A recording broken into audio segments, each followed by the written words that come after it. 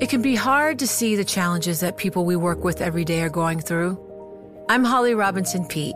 Join us on The Visibility Gap, a new podcast presented by Cigna Healthcare. Download it wherever you get your podcasts. You know success when you see it. Or you think you do. The people in the spotlight. But what about those small business masterminds who succeed at making their money work harder? They do that by having a business bank account with QuickBooks Money, which now earns 5% annual percentage yield. Making your money work as hard as you do? That's how you business differently. Learn more about QuickBooks Money at quickbooks.com/5APY. Banking services provided by Green Dot Bank. Member FDIC. Only funds and envelopes earn APY. APY can change at any time. Welcome to the Bloomberg Law Podcast. I'm June Grosso. Every day we bring you insight and analysis into the most important legal news of the day. You can find more episodes of the Bloomberg Law Podcast on Apple Podcasts, SoundCloud, and on Bloomberg.com/podcasts. The Secured Overnight Financing Rate. It is time to meet the Secured Overnight Financing Rate, or SOFR, a new reference rate introduced by the Federal Reserve Bank of New York today. It's basically the U.S.'s LIBOR replacement, and SOFR's debut is a critical step in the effort to wean more than $350 trillion of securities off LIBOR. Joining me is Eric Talley, co-director of the Milstein Center for Global Markets and Corporate Ownership at Columbia Law School. Eric, we've talked a lot on the show about the rigging of LIBOR by U.S. and European lenders that were forced to pay billions of dollars to settle charges. Is that the main reason for the push to replace LIBOR, or are there other reasons? I think in part it is, but you have to remember that the reason for the rigging scandal was itself born of the very design of LIBOR, which was, to try to collect an enormous amount of information about all kinds of different tenors of borrowing in different types of securities, so much so that the banks that were having to make the reports couldn't actually report that they were doing transactions for some of the reports that they were supposed to be talking about. So it quickly became known that this was sort of a hypothetical form of reporting. It was almost an invitation for various types of manipulation. So I think in part this is because of the scandal, the LIBOR reporting scandal, but that itself, the seeds for that, I think, were sown in what was ultimately a well-intentioned but poorly designed product. So what is SOFR and how is it better than LIBOR? Well, here's what SOFR does. The SOFR rate basically uses not just hypothetical statements about what cost of borrowing would be, but uses a specific type of borrowing, which is overnight repo or repurchase agreements. This is a very, very active market, and instead of basing it on a survey, you can actually benchmark the SOFR rate to to actual transactions that are made in the market. That turns out to be very, very helpful because it's not hypothetical. It's real, and it adjusts in a real way from a day-to-day basis. So in going with this new benchmark rate, the New York Fed has essentially decided that the Alternative Reference Rate Committee has decided that this was an area where data or quality of data was going to eclipse the heterogeneity of the product. That's also one of the weak spots of the new rate, in that it is only relating to overnight rates in U.S. dollars, and it's secured lending. Usually these so-called repurchase agreements have a lot of collateral associated with them. And because of that, it may not be as useful for contracts that are trying to find an appropriate benchmark for, say, year-long or 6-month lending on an unsecured basis. And that's going to be one of the biggest adjustment costs in trying to adapt to the new rate. Well, how complex will the transition be from LIBOR to SOFR? Well, in some ways, it will be very, very quick, particularly for short-term borrowing. I could certainly imagine the benchmark rate, and it's already happened to some extent, has already transitioned within some private contracting over to the SOFR rate. And that will be a pretty easy transition to make. I think it really is when you're talking about maybe longer-term instruments in which, the short-term rates and the long-term rates don't necessarily line up as well, and maybe there's more volatility in the yield bend curve or the difference between long-term rates and short-term rates, that you'll start to see a little bit more of a resistance to pick up these new benchmarks. You have to remember, however, that by 2021, the British regulators, the Financial Conduct Authority, is going to stop requiring firms to make reports into LIBOR. So it may be that by the time we hit that point, everyone's going to realize that the jig is up, and they're going to have to find some other form of benchmarking rate. This is a reliable one. It's particularly good for short-term instruments. It's not going to be as good for longer-term instruments, but it may be the best thing that's around. So the Federal Reserve began publishing the rate today. What happens next, and how long? Yeah. So a lot of this is up to private contracting, right? There is a lot of private contracts out there right now that are built on LIBOR as their benchmarked rate, and that's going to involve, and that's got a lot of network externalities associated with it. People are used to those sorts of contracts. Some of those entities that author those form contracts, such as ISDA, are going to maybe want to adapt their contracts to say, here's a new template that you could use SOFR as the benchmark rate for, and then people are going to have to start adopting that as a benchmark rate. To some extent, that's already started to happen, and my guess is that with greater notoriety and greater sense that other people are using this rate, people are going to have greater degrees of comfort in adapting to it itself. One has to remember that when LIBOR hasn't been around forever as well. It's only been around since the late 1980s, and it really did pick up steam relatively quickly. This industry is now much larger of financial contracting that hinges on some type of a reference benchmark. And so there's really going to be a perceived need to find something that works well. My guess is that the shorter term instruments are going to migrate to it pretty quickly. Longer term ones may hold off for a while just to make sure that their simulations and modeling make it look like they're not bearing risks that they were unaware of. And then they're slowly going to come on board. And by the time that the FCA stops collecting LIBOR information, in about 3 years, most people will have made this transition. Now, it could work. Oh, go ahead. No, I was going to ask you: is LIBOR, is SOFR the only benchmark in the running, let's say, or are there other countries suggesting alternatives? Yeah, and there are other countries suggesting other alternatives. There have been several alternatives that have been bandied about, and to some extent, those are still being bandied about.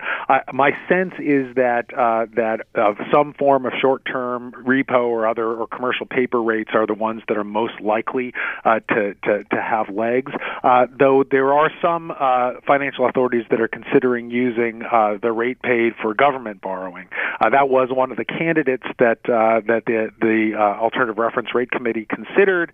One of the reasons they decided not to go with something related to, say, U.S. Treasuries or other types of bank borrowing is that sometimes those are safe havens in times of risk. I've got to stop you there, Eric. We will come back to SOFR, I'm sure, many times. That's Eric Talley of Columbia Law School.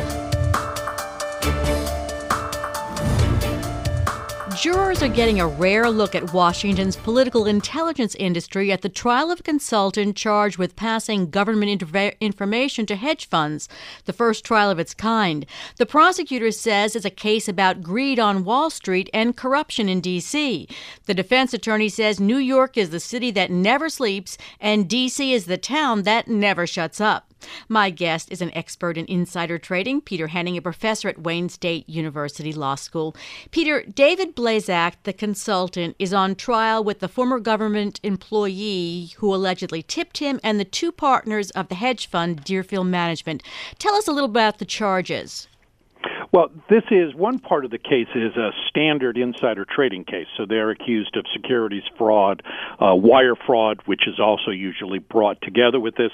Another part of the case is interesting, though, that the defendants are also charged with illegal conversion of government property. In other words, that Worrell, the government employee, essentially improperly took government information and then passed it on to the others. This is like receiving stolen property. And so this is something you normally don't see in an insider trading case. And I suspect prosecutors have this charge in there essentially as a backup in case the insider trading part falls apart. Why is the insider trading part more difficult for prosecutors than the typical, what you'd call the typical Wall Street insider trading cases that we've seen so much of in the Southern District?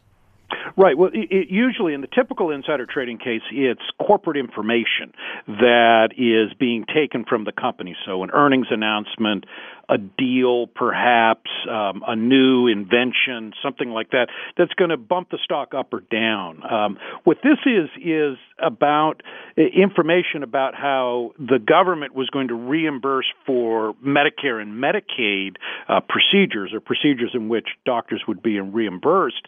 And typically that type of information seeps out in advance. So an interesting question here, and that's what the defense attorney referenced, that was it really confidential information? Corporate information is usually kept confidential, at least until the company has to disclose it to everyone. Government information has a way of washing through the system. And you know, this idea of Washington is the culture of leaks and everybody talks in Washington.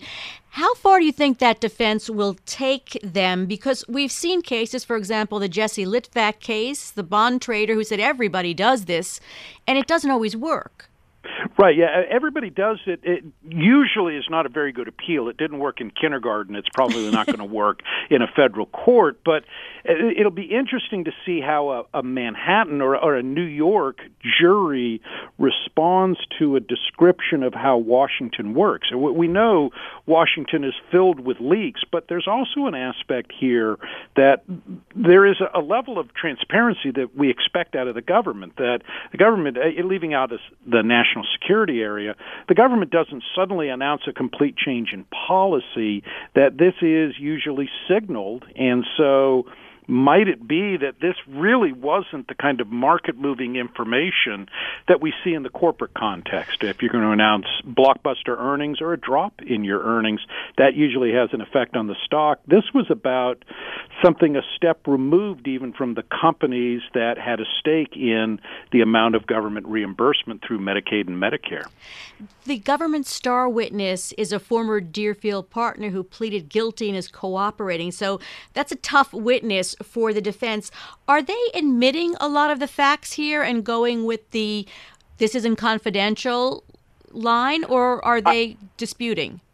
Well, I think, and this is typical in most insider trading cases, they're admitting a lot of the facts. They all admit, the Deerfield, the hedge fund investors say, yeah, we bought the shares. Blazak said, yeah, I passed along this information. So really what this is a fight about is figuring out, was it confidential, and was it material information, in other words, important to the market? And then also you have another aspect here, too, with the two hedge fund defendants. Did they know about the benefit that Blazak passed along to Worrell, the government employee? That's part of the famous Newman case that remains viable, that a tippee, what's called a downstream tippee, has to know about the benefit, or at least that there was a benefit provided to the source of information. So that's probably going to be another fight, at least for those defendants. So government has a lot of issues it has to deal with in this case. So I don't think this is an easy one. They have a good record in insider trading cases, but it'll be interesting to see how this one plays out. Depending on how this one plays out, does this indicate that federal prosecutors are going to trade sending Wall Streeters to prison for trading on inside information to taking on Washington's culture of leaks? Well, that's interesting. This is the first one, and it's what's called a political intelligence firm, is what Blazak ran. Are we going to see more policing in this area? This may be the start, but this also may just be the best case that they have, and they're probably hopeful that it sends a message to other political intelligence firms. You had better be careful. Peter, about a minute here, but the problem seems to be that many government employees go on to become consultants, and their clients expect them to leverage their former colleagues to get a heads up on information or other kinds of information. Isn't that why they're hiring them? Oh, absolutely. And welcome to the revolving door. That we see it in every agency. An agency I'm quite familiar with, the SEC. High-level people routinely go to law firms, and one of the things that you sell is your access, not information, but I can get to the people who have information. Will this stop the revolving door? No, but it might put a little bit of a chill into companies that are looking to hire people because they want their Rolodex. It's a fascinating case, and we are going to follow it closely with you. That's Peter Henning. Thanks so much, Peter, as always. He's a professor at Wayne State University Law School, an expert in the area of insider trading and white-collar criminal law. Thanks for listening to the Bloomberg Law Podcast. You can subscribe and listen to the show on Apple Podcasts, SoundCloud, and on Bloomberg.com/podcast. I'm June Grosso. This is Bloomberg.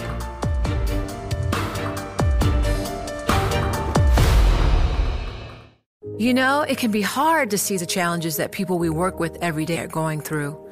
Invisible struggles like stress and burnout, caregiving for a loved one, or being misunderstood.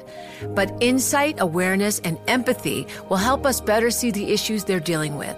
And that can make us and our companies healthier too. I'm Holly Robinson Peete. Join us on The Visibility Gap, a new podcast presented by Cigna Healthcare. Download it wherever you get your podcasts. What could you do if your data was working for you and not against you? With Bloomberg delivering enterprise data directly to your systems, you get easy access to the details you want, optimized for higher-level analysis, and financial data experts committed to helping you maximize your every move. Our data is made for more, so you can show the world what you're made of. Visit Bloomberg.com/enterprise data to learn more.